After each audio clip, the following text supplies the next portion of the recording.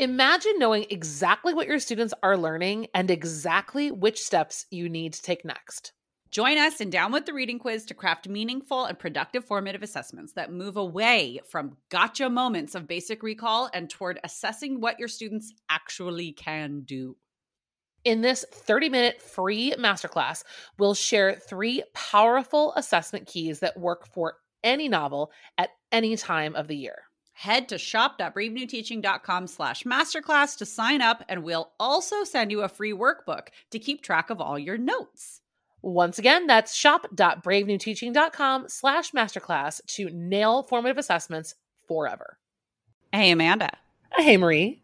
What are you up to later? Want to join me for happy hour? I'm all in. And guess what's amazing? Our listeners and friends of the podcast can also join us because Brave New Teaching Happy Hour has officially launched. Cheers! Cheers, everyone. We are officially hanging out a little bit longer after school with an extended, extra private podcast feed just for you. Yes. Members of Happy Hour get extra 15 minutes of the podcast, give or take, because you know us, we run a little bit long. It's just kind of how we are. But if you would like to get in on this Happy Hour action, please join us. It is only $5 a month. Head to curriculumrehab.com/happy hour and get yourself signed up, because when you're there, Amanda, tell our friends what we do every month for our Happy Hour members. I think my favorite part is coming up with a new free resource for our listeners every month. And then we pretty much break down that resource and how to use it. We also like to have guests on to do extended episodes and even Q&A that's just for you about that resource. It's really exclusive and super private just for you. So if you are like us and you like hanging out, you like chit-chatting about all things that are teaching, teacher life, and everything under that umbrella, join us for happy hour and we will see you there. Bye. Bye. Well, hello and welcome back to Brave New Teaching. We have another interview with an amazing educator for you today. But before we get there, I have a couple things that I want to tell you guys about. You have heard us talk before on the podcast about 3 full weeks of bell ringers that we have for you for free to show you our gratitude. And these bell ringers are all about encouraging, fostering, and just creating a space of gratitude in your classroom. So it's 15 bell ringers. Use them how and as you like. Head to bravenewteaching.com or in the show notes to get your hands on those. And then we have something that's kind of fun. We want to see where you all end up on this. We've created a little quiz, like the Teen Beat or the Tiger Beat quizzes that we used to take. Oh, or let's be honest with ourselves. Or the home and garden television. It's fine. I take BuzzFeed quizzes all the time. Yeah. Or BuzzFeed if I wanted to actually be part of the 21st century. We've created a quiz for you guys all about what type of lesson planner are you. Amanda and I already know what type of lesson planners we are, and we will totally start divulging that information on social media very soon. But head to bravenewteaching.com to take the lesson planner quiz and find out what type of a lesson planner you are. It's silly, it's fun, but it actually does lead us into what we are talking about today. We know that one of the most popular and engaging topics we've talked about on this podcast has been essential questions. Writing them, talking about them, using them in the classroom. And that is exactly what we are talking about today. I'm going to let Amanda take it away. She's going to introduce to you our interview and exactly what they talked about. Well, hello, Marie. Thank you for that lovely introduction. I feel so honored to be your partner in crime. You should. You're welcome. Oh my goodness. You guys, today I have the honor of introducing you to Mr. Kyle Etheridge. And Kyle is not a teacher grammar. Kyle is not someone that you would know. No, none of you, unless you work at Kyle's school, know who Kyle is, because Kyle is my former work husband. Kyle and I worked together at my first school where I taught, and we talk a little bit about our story in the interview, but essentially, after he got hired, I was placed as his mentor, and I mentored Kyle through lots and lots of things. But really what was cool about our relationship is he entered the picture in my teaching career right when we were making the transition from the kind of department that was doing study guide questions and, pretty old school English language arts kinds of stuff at the point where we were transitioning over to an inquiry-based model. And one of the reasons that Kyle was hired is that he studied under Dr. McCann at Northern Illinois University, who was one of the, kind of groundbreaking researchers in this field and writing books about this all the time. And Kyle came to us with a lot of that knowledge. Now, as you'll hear, he was also a kid. So I give him a really hard time because knowing what essential questions are and knowing how inquiry works in your head is very different from actually doing it and managing a classroom for the first time. So it's a really good raw look at, both like our seasoned experience in this area, as well as some of the downfalls and the hilarious missteps that were made along the way. Because even though I was his mentor, I was new at this concept and he was new at teaching. So we really taught each other a lot. We've become very, very good friends. We're still family friends. I mean, he came to my husband's bachelor party. I mean, he came to our wedding. I mean, we're very, very dear friends. So I am so thrilled to have Kyle here to talk to you all today. I'm going to try to get him to get on Instagram so you can get in touch with him. But otherwise, we can just fill up his inbox and I'll give you his email, maybe even his carrier pigeon number, and we can stay in touch with him there. But you guys are going to love this interview. It's a lot of fun. All right, cue the music.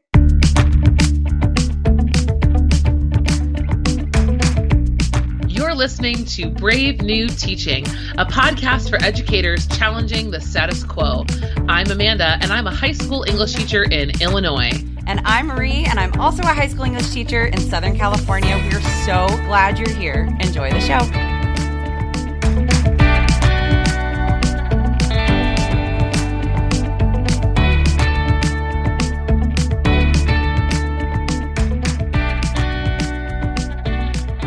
All right, guys, we're ready to just jump right in. I am so excited for you to meet my favorite work husband of all time. Ladies and gentlemen, Kyle Etheridge, will you introduce yourself to the ladies and gentlemen listeners of the podcast? I will. I'm just going to wait for the incredible crowd noise to die down. And perfect. Hi, my name is Kyle Etheridge. I have had the pleasure of working with Mrs. Cardenas, and she was my mentor.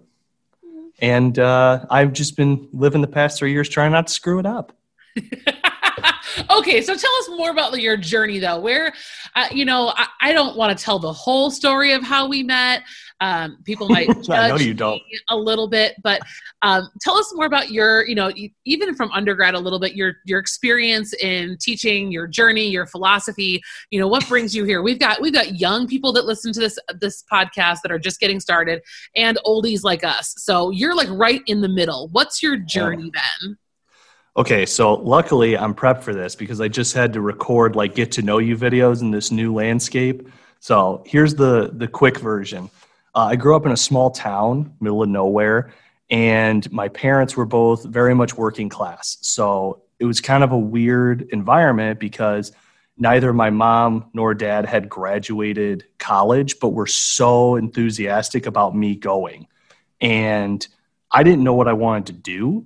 I wish I had this romanticized story about how I knew English teaching was what I was going to do, but I didn't. I was sitting in a senior English class one day, and I had a monster teacher. She was incredible, Mrs. Bechtold. Shout out to Mrs. Bechtold. And she encapsulated us with Hamlet. And this is a group of students that if you said Shakespeare, we would roll our eyes and we didn't care at all, but we were just totally captivated by whatever she was teaching. And I thought, man, what a life hack if you can figure out how to make this what you get paid to do, because this is just so cool. And so that moment that was the motivation of, I think I'm going to go with this. I think I'm going to try teaching. Now, I did try graphic design for a bit. We won't go into that because I want to focus on things that make me look good. So that didn't work out. I pivoted to teaching, and I went to community college to save $1. And I actually I didn't hate the experience. I know a lot of people have mixed reviews, but it was a good time. And then I finished my undergrad at NIU, and I had a number of good teachers that I won't name because you may roll your eyes at them, but they were great. They definitely made me think about this, but even in college, I was like, I don't even know why I'm doing this, if I'm honest. I was like, I don't get this. And I made a deal with myself. I said, the first person that says, listen, buddy, this is not for you. The first time someone does that, I'm out. Like, I'll quit. Yeah. And I just started working, and all of this made sense. And I had a really good experience. I had fun. I had teachers that believed in me, invested in me, told me I could do it. I had a good student teaching experience. I even won the award at NIU, and I thought, oh my gosh, I'm the greatest. I'm the best. I'm Muhammad Ali. Oh yeah. Yeah. And then I got hit hard with reality after college, because I walked out of there thinking I was a first-round draft pick, and I realized the teaching world is so divided. And what I realized was the answers I was giving to questions was so cultivated in the building I student taught at. It wasn't me. To be fair, I didn't know who I was as a teacher. And, I had a lot of ups and downs, a lot of rejections, and it just didn't work out. And the summer after I graduated, I didn't think I was going to be a teacher. It just didn't. It looked like I was going to be a banker. And we had a very weird circumstance happen. 3 weeks into the school year, when all applicants have given up by now, I get a call. I fake sick a few times. I make it happen, and I get my first job in West Chicago starting, halfway through September or something like that? It was something like that. Yeah, it was about 3 weeks, and we had a foreign language or an ESL teacher quit at the very beginning of the school year, and then with some shuffling around because our departments were connected at the time, we had an opening. And you were, I never considered rejecting you during your interview, did I? I think that's all you did, actually, if we're going to get honest with the listeners. The story goes, I go to the last round of interviews, and I don't know how other schools do it, but West Chicago has the most intimidating setup. I walk into this room. There's, I'm not kidding, 12 people in 3 sides of a square just surrounding me. And I remember the most intense thing was they provided a bottle of water. Yes. How messed up is that they're like, yeah, you're going to need this. So, and here are the questions printed out because you'll forget. You're oh my gosh, stop being so considerate. And I don't know, I bombed. I still think about those questions I bombed. It's just crazy prepping for an interview like that. But I remember walking out there and my dad calling me how'd it go? And I was oh, I think I really connected with this one person, which turned out to be you. What was the other side of that story, Amanda? Well, meanwhile, so I'm sitting on the other end of the table with my 3rd or 4th bottle of water because we had interviewed a bajillion people that day.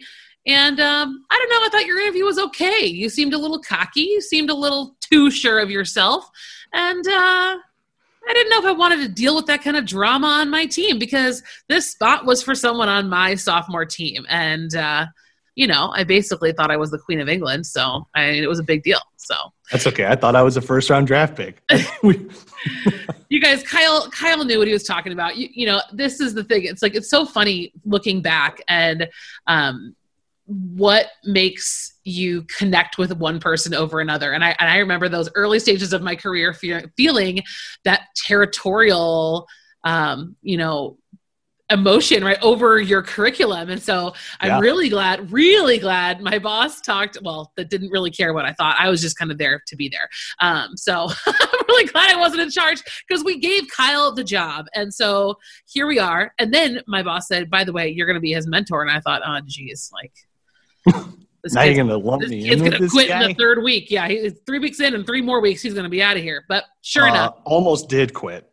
So it was tough. That was the thing is, you asked about philosophy, and when I mentioned the answers I gave in the interview of that summer, the reason I can say that was the cultivation of where I was is I felt like a huge transformation happened in my first year, and I'm sure everybody's first year is transformative, but I always tell people my cheesy little line is I went into West Chicago an English teacher that just wanted to talk about these stories and these metaphors because this is what I'm here for. And I left for that first summer an English teacher, convinced that like, this is my excuse to spend time with these people, invest in them, figure out where they want to go, and by God, how do I get them there? And I think that's kind of where I'm at now.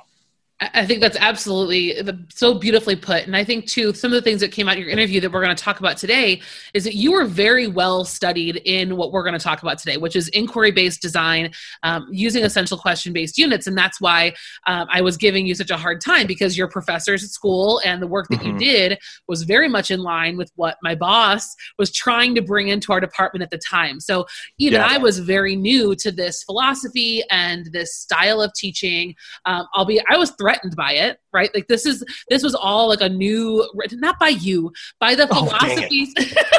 I was hoping you meant by me. The idea that we're going to drive our inquiry, drive our instruction through inquiry was absolutely like out of left field for me. I was raised in the study guide questions and like project-based learning. Oh my, yeah. Sort of. I never fully I never thought like this is it. I was always trying to do something new. But in terms of like a teaching philosophy and understanding inquiry, it was foreign. And that's why I was like, who does this kid think he is? And I think what happened with you is you came in and you knew everything in your head, but the practice of doing it in real life is so hard. And I think that's what a lot of teachers who are, taking our course Curriculum Rehab or are kind of just jumping on the podcast, it's one thing to hear us talk about it. And it's one thing to know in your head what you want this to look like. But I want you guys to know and like listen to Kyle, like the experience of living it is totally different than the conceptual, world that's happening in your head. Yeah. Yeah. And it's all I've ever known. That's the thing I tell people too. They're always like, well, inquiry. It's like, well, that's all I know. It's not like credit to me. I went to a school with Dr. McCann, who that was his thing. And I walked into this world thinking everybody did that, only to find out and at that time we were all worried about Common Core. That was the big thing. So yeah. Yeah. You missed the Illinois state standards. Those were real juicy ones. Okay, so let's jump into it then. Tell us how you define inquiry-based curriculum design and how does that look, from a macro, micro standpoint in your classroom? Okay, so the way I like to describe inquiry-based design is it's essentially the idea of the student, whenever possible, is in the driver's seat of the curriculum. So you have set up all of these checkpoints that we need to reach. The timeframes are somewhat planned out, but a little flexible. And as often as possible, they are going to determine when we move on to the next thing or the depths to which we're going to go with that. And that sounds insane, but we're in it. Everyone's here is in it.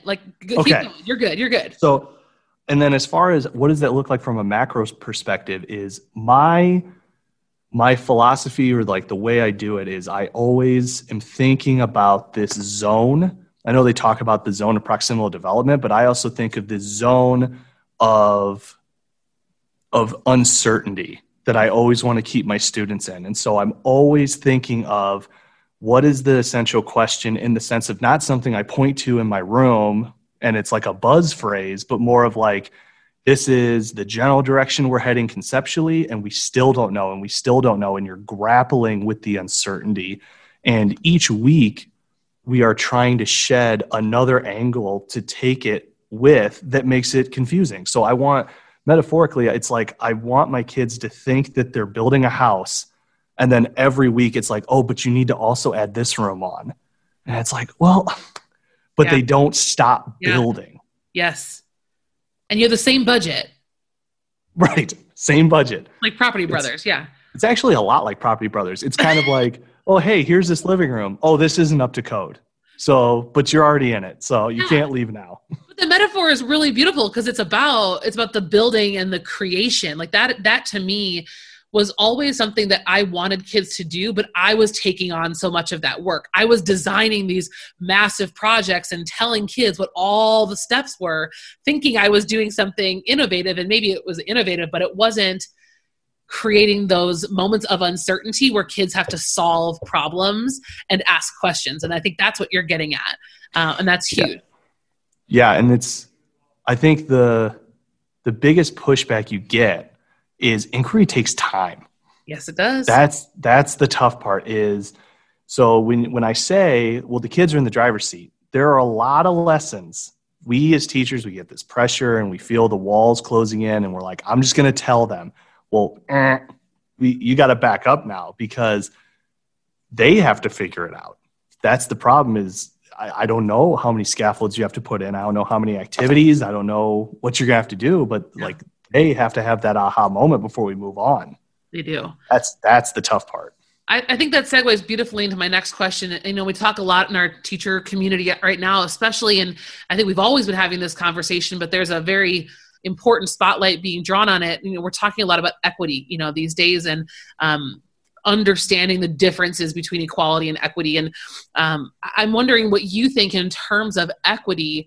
How does having a mindset of an inquiry-based curriculum, how does that address these issues of equity that we're facing with our kids? Because I feel like a lot of teachers, especially in English, feel like we solve that problem through novels, period. Like we readdress the novels in our curriculum and call it a day. I think it's a little bit bigger than that.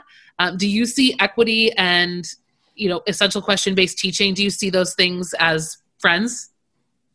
I do. And I think that if the weakness, if you want to call it that, of inquiry is the time it takes, the strength is the equity it provides to students. So that would be my sales pitch for why it is worth something to pursue. Because when you think about it, English has that subjectivity, which I can talk about in a little bit. I also kind of hate the stereotype of, I even see kids writing like, well, English isn't like math, right? You just have to have some kind of answer. It's like, that's not true, but that's for another day.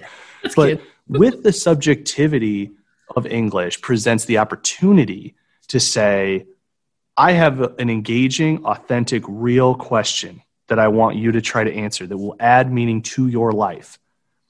If it's that important, everyone should have an answer to it. But the depth to which everyone answers it's going to be completely different. It's almost like, and this is way too outdated, but when we were introduced to inquiry, it was about the unit of identity. Yeah. If everyone has a different identity, and everyone understands their identity to a different depth. Mm-hmm. But it is important to know who you are. And so in that way, we are providing equity, but what we're not doing is we're not playing to the lowest common denominator. And that is so tempting in education, right? Absolutely. And I think what, you know, so to top onto that, like what we're talking about with text, when you introduce text into this model, all of a sudden it doesn't matter how much of the core novel a student has read, as long as they're developing an understanding of this essential question. And, you know, maybe the 2 poems that they read during that unit hit them harder than the 4 chapters that they read, or the podcast they listened to, or whatever that might be. Inquiry gives opportunity for kids to be hit at different times throughout the unit, which is really cool to see. Right. And it is one of those things. It's kind of like a game of Minesweeper we're playing right now. People are very emotionally invested in the books they choose to teach. Yes. And I respect that. I obviously am emotionally connected to what I teach as well. But sometimes we get into a dangerous zone where we're making a choice between our students and our curriculum. And that can't happen. So when you're talking about, well, how much of the book do they need to read? They need enough to answer the question, because if the question's important enough, they're going to need to answer it and want to answer it, right? Just like the identity example. What kid do you want to leave your room and not have an understanding of who they are, right? That they need that. But at the same time, we're not holding anyone back. Yes, the student that did everything is going to have a well thought out, flushed answer that has depth and diversity, and it has multiple perspectives that's influencing it. But there's no world where we force everyone to answer like that. That's just not a reality. But what we are doing is we're covering all the bases. We're covering them, and we're also not punishing kids. And I think that has always been something, you know, Marie and I talk about a lot, is sometimes we look at student behavior and homework, and those two things, the line getting very blurred, especially when we don't know our kids, or if they're virtual, you're only seeing them a handful of times in a hybrid model. A lot of us have come up with this idea that if you don't read, that you should be punished. And maybe we don't use that word in our head, but that comes out a lot in the way that we grade. Absolutely. And I think what we're getting at here, guys, is that, resetting the frame of a unit with an essential question, and with the goal of being able to answer that question in a more sophisticated way at the end than at the beginning, that is measurable and important progress to acknowledge, regardless of what happened during the unit. And not to say it should be what letter grade or what number grade that should be, but that's something worth allowing students the space to find out. So we're on it. Like, tell me now some of your favorite essential questions that you've ever worked with, because this is the number one question we get all the time, I need help with essential questions. So what are some of your favorites? If you need to give more about the unit, we can hear that too, of course. Yeah, I just want really quick before we go into this, you were talking about the punitive side. I was, yes, punishing. And I was thinking, I just had a conversation with a colleague like 2 days ago, and it was something to the extent of like, oh, blank class's curriculum, or no, it wasn't that. It was blank class doesn't do anything. And I just had a moment where I thought, but you know what? There is a curriculum out there. There's something out there that is going to hook them and they would want to do it. There's something we could do that we couldn't stop them from participating, because they care about something. Right? We just got to figure out what that is. And I think that when we talk about my favorite essential questions, they're the ones that they don't have these big, voluptuous vocab words hidden throughout. They're the ones that you say it and you just see the hooks in all the kids. Yeah. They're just like, oh. And a lot of times it's the short ones. So off the top of my head, I've been teaching it for too long now, but to what extent is America a dystopia? Is always, yep. I love that question. It's not fanciful. It's not trying to throw you off. It's just something you're going to grapple with.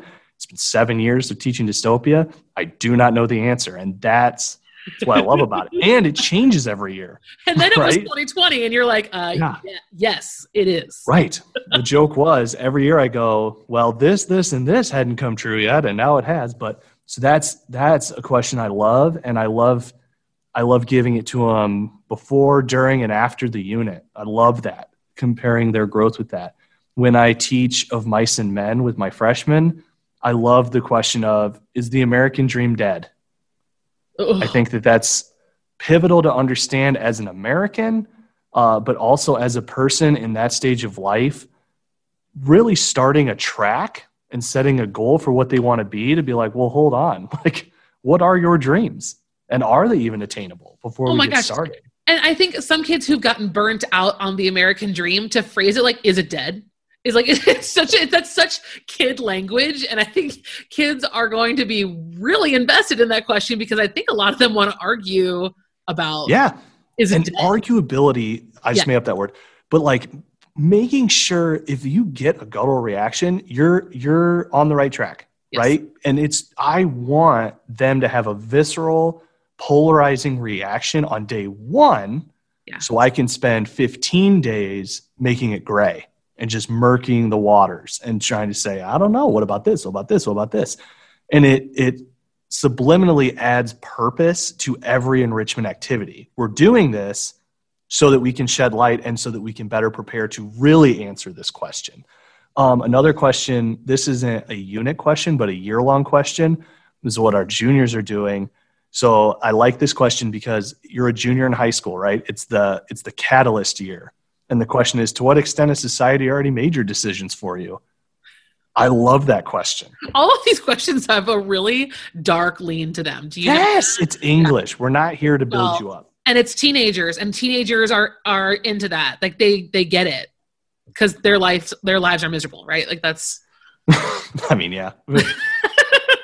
I don't know. Yeah, for sure. But I love that question when I think about the texts available, because you read like Catcher in the Rye, you read Into the Wild, or you read Huckleberry Finn, and it's like, I love that idea of maybe we are being pessimistic, or maybe you just need to stand up for yourself and be like, excuse me, I'm an American. Yeah. And I can do what I want. It's like, good. Now you actually have a principle and aren't reciting something. Yes. So those are the ones off the top of my head that I love. And I think all three of those really, really beg kids to find a very precise, arguable claim as that answer. I think they all are teeing up that opportunity to teach claim writing and like coming up with your own defensible idea. And I love that you can do that with different levels of difficulty. Freshman, sophomore, junior year, the questions are that juicy that you can really push kids to get in and not just say yes or no. That those are not correct answers, because all of yours have had the to what extent STEM, and that's one of my favorite STEMs that I think I used to tease our boss about back in the day. Like, to what extent do I love dry erase markers? Like, mostly, totally, somewhat. I'd be like, depends on the brand. And I hate myself for it too. But then the day that you have authentic answers from students placing their flag on where they stand and defending it, you're like, oh, this is kind of cool. Do I hate myself when I start the next unit with a to what extent? Absolutely. But it gets results, people. And that's exactly what it was for me. Like I was not a believer until I gave in after being bludgeoned to death, and kids responded. It was the most genuine, authentic experience I've had in the classroom. And that was it for me. That was it. I was ready. I was in. And I almost wonder to an extent, I hate myself already. I'm not going to edit that out. Sorry. Please. I will give you any amount of money, except I don't have any money. I wonder if that's because in a world where, like, I hate to say it, but inquiry is kind of a dying breed. It's not something you see all the time, but it's for the first time, I'm not going to tell you something. I'm going to ask you something. You're starting a unit by saying, what do you think? Put some skin in the game. Yeah. Own your education a little bit here. Yeah. And class isn't going to move unless you answer. And I think that subconsciously says, like, you make the train go. This is all here for you. And I just got stuff over here to kind of put in front of you. And when you can find enough people to believe in this, like that an entire department is in on this experience, I mean, that's a game changer for kids because they're getting it all the way up. It's not just one shining moment in their career. I mean, it's the whole thing. And I think that that's so powerful. Okay. So what do you think? We kind of already addressed this, but what are some of those components that make an essential question great? Like we talked a little bit about, like, you can see the reaction from the kids. So like maybe even workshopping an EQ before you start it or after a unit, asking kids is a good way to go. How do you know when that question is just right? I love the way that you stretch that out. I think the first thing to definitely admit is the clearest example is, when you wrapped up and you're like, that's not it, right? When one student says an answer and everybody's like, yeah, I agree with that. Like, okay, well, that question needs to be reworded because kids will find that where the pressure is the least, and that's the path they're going to take. So when you can stay in the moment of uncertainty until the unit's done, when you're wrapping up the summative and your class is divided or everyone's taking a stand on where they are, you're much more on track. But there are other things to check for too. And I think the more important thing conceptually is you need empathy, right? We talked about the junior question. We talked about the of mice and men question with freshmen. Is the EQ you're asking, is the answer you're pre-populating in your brain, is it something that goes along with what they're going through in their lives, right? So a junior EQ asking about how much of society has made decisions for you right before they're applying for college, right before they're getting their first job. This is a relevant question, right? Like the work has to be done outside of these walls when they leave, that they're seeing things that are reminding them what you've asked them. And I think that's huge. It has to have relevancy to the stage they're at in their life. That's kind of where I usually, when we talk about the like course level question that goes like for the whole year, we focus on that a lot. Well, you have to. If you want buy-in, you have to. Right. Then there's like the unit questions. And I would say, if if you're backwards planning and you know what you want them to Which do, you better be, everyone. Always. Unless you just want every unit to take 3 more weeks than you say and to be stressed the entire time, you better backwards plan. But you know your summative, and sometimes you just walk into a team and they're like, listen, we've taught this for this many years. This is like, we're going to do theme and it's going to be on this. Okay. Well, then make a question that is preparing them the entire time for this summative, because the mistake most people make when they're trying to do an inquiry-based unit, they're trying to do it in the moment going forward, expecting this question to transform and modify and adapt to everything you're doing. And what's going to happen is, if you didn't plan ahead for the end result, if that question wasn't in mind when you got to the end of the unit, you're going to become bitter towards it because it's going to become irrelevant at some point. Yep. And then you're like, why'd I even do it? So, for example, like there's a unit we teach where we know the end product we're trying to walk out of is an extended definition essay. And that extended definition is on the idea of redemption. Mm-hmm. Well, my EQ is going to be about redemption. It gives me a reason to focus on every passage about it, to have outside sources on it, but it's also really preparing them for that final product. That way, the question is the frame. The product they do at the end is their best guess at how to answer that. Yeah. Would you say then, in terms of assessment, does that summative have to address the essential question, or can you still do, like, if let's say, right, you work at a school where the summatives are kind of prescripted, or maybe they're very highly skill-based. First of all, I'm sorry. Well, I have some things to say about that in a moment, but like, can I still throw in a casual Socratic seminar or a casual, even like a letter of some sort? Can I have some kind of informal assessment on the EQ, or does the EQ always demand like a summative big grade? I mean, how do you feel about that? Just, I know this is kind of off the cuff, but how do you feel? No, it's fine.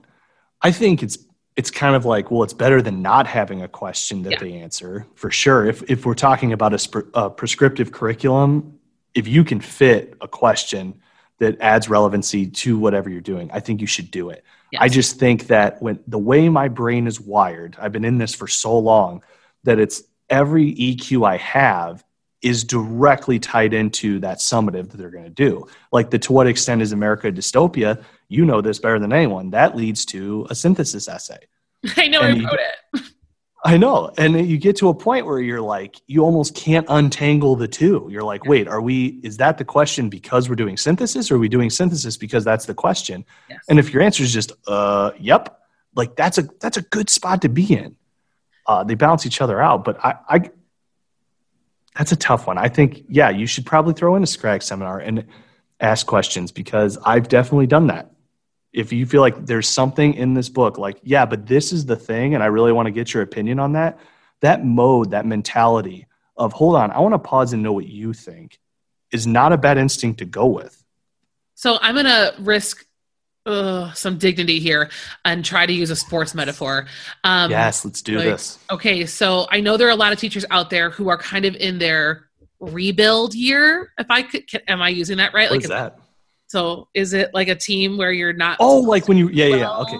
But you're getting like, okay, sort of. Yeah, like next year's our year that we're actually going to try for the playoffs. That's like what the Bears say every year. This is our rebuild year. Okay, let's simmer, because they're undefeated at the time of this recording. I don't even know enough about football to even, so here we go.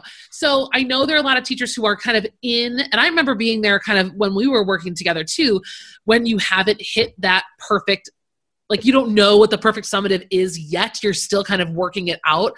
So I'm in a situation right now where and this is different from where I worked with you, I'm in a 2 high school district at this point. And so one of the things that we worked on over summer curriculum hours was making the decision that we should not be perfectly aligned with one another with every single essential question, every single text, and every single everything. And so the way that we were able to still line up is we actually built skills-based assessments that are in common. So we have, let's say for our first unit, we're doing 1,000 Splendid Suns. So the exam I'm giving next week is a cold read where the kids annotate a passage they've never seen before, and they do a like very short literary analysis. Like it's supposed to be an exam. So in a single class period, annotation, write a paragraph, like do literary analysis as a task. So that has been compartmentalized as the common assessment. But then what I've built outside of that is the following week, something more project-based, Socratic seminar, like that's going to change with the units, and that's where I'm addressing the essential questions. So I've actually separated those things for kids, and I'm really curious this year to see what that does to grades, because I've never really been good at assessing skill separately from EQs and things like that. So we'll see how it goes. I mean, I didn't even talk to you about this. What do you think about that? I mean, the reality is I'm very fortunate to be in a single unit district and have that autonomy. I do want to put a side note that I think that we're in a time, the trend in the profession is we're really devaluing autonomy, and that needs to, I understand the organization, but the idea that we have to correct the discrepancies from teacher to teacher, it's a fool's errand. Teachers, it's an art, and teachers are different. We need to encourage them to get better at their art, and we just need to accept the fact that it's not a numbers game. Yeah. Okay. It's an art. That being said, I think you're going to be fine. I guess I'm just talking about pie in the sky, right? I don't want to think about grades ever, even though I know I have to do it. When I'm talking curriculum design, it's almost like a movie in my head. And so it's like, I don't ever want the user to be taken out of the experience. Yeah. So you're in this unit, and then you're like, and here's a common assessment. And they're like, wait, what? But that's also like the reality of what we do. And I don't think it's going to break anything. I think it's totally fine. And I would just say that to everyone, who's listening, because I think we're all in just such different situations. And like, that was the Band-Aid that I put on mine for this year, because I didn't want to negotiate some of the other pieces. Like I wanted to have the independence to do 1,000 Splendid Suns and not have to do what the other school was doing at the same time with the same, I just didn't want to have to do that. And you could have listeners that have weekly assignments prescribed to them that they have to do in common. And if that's the case, that's not on you. Like, we're not telling you to throw it out and rebel, but I do think like what you're doing, where it's like, you're looking macro at this and saying, where can I put some inquiry in here? I think that's it. And it's the frame. It's like where we start. It's what drives all the passages that we look at. It is so our question right now with Sons is, why do relationships matter? And, love that.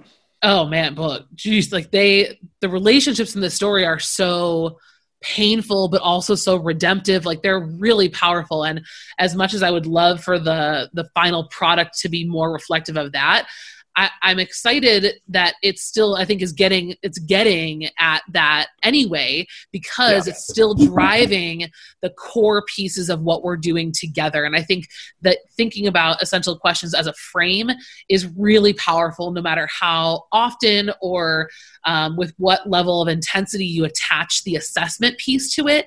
That's really up to you. I mean, I think, you could look at, Wiggins and all these guys who write books and everything, and they're going to give you their opinion. But I mean, you can do hardcore all the way through, but I think you could also do essential question units where you seminar at the beginning, you seminar at the end, and you kind of see where, I feel like that's kind of where we started.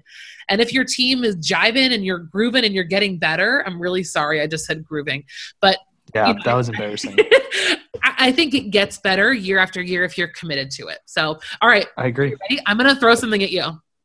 Oh, this is going to be our last section. So I want to see you guys listen to an episode. If you haven't already, I will link it in the show notes for you. Marie and I crafted a essential question basically out of thin air for her first unit during this semester, actually.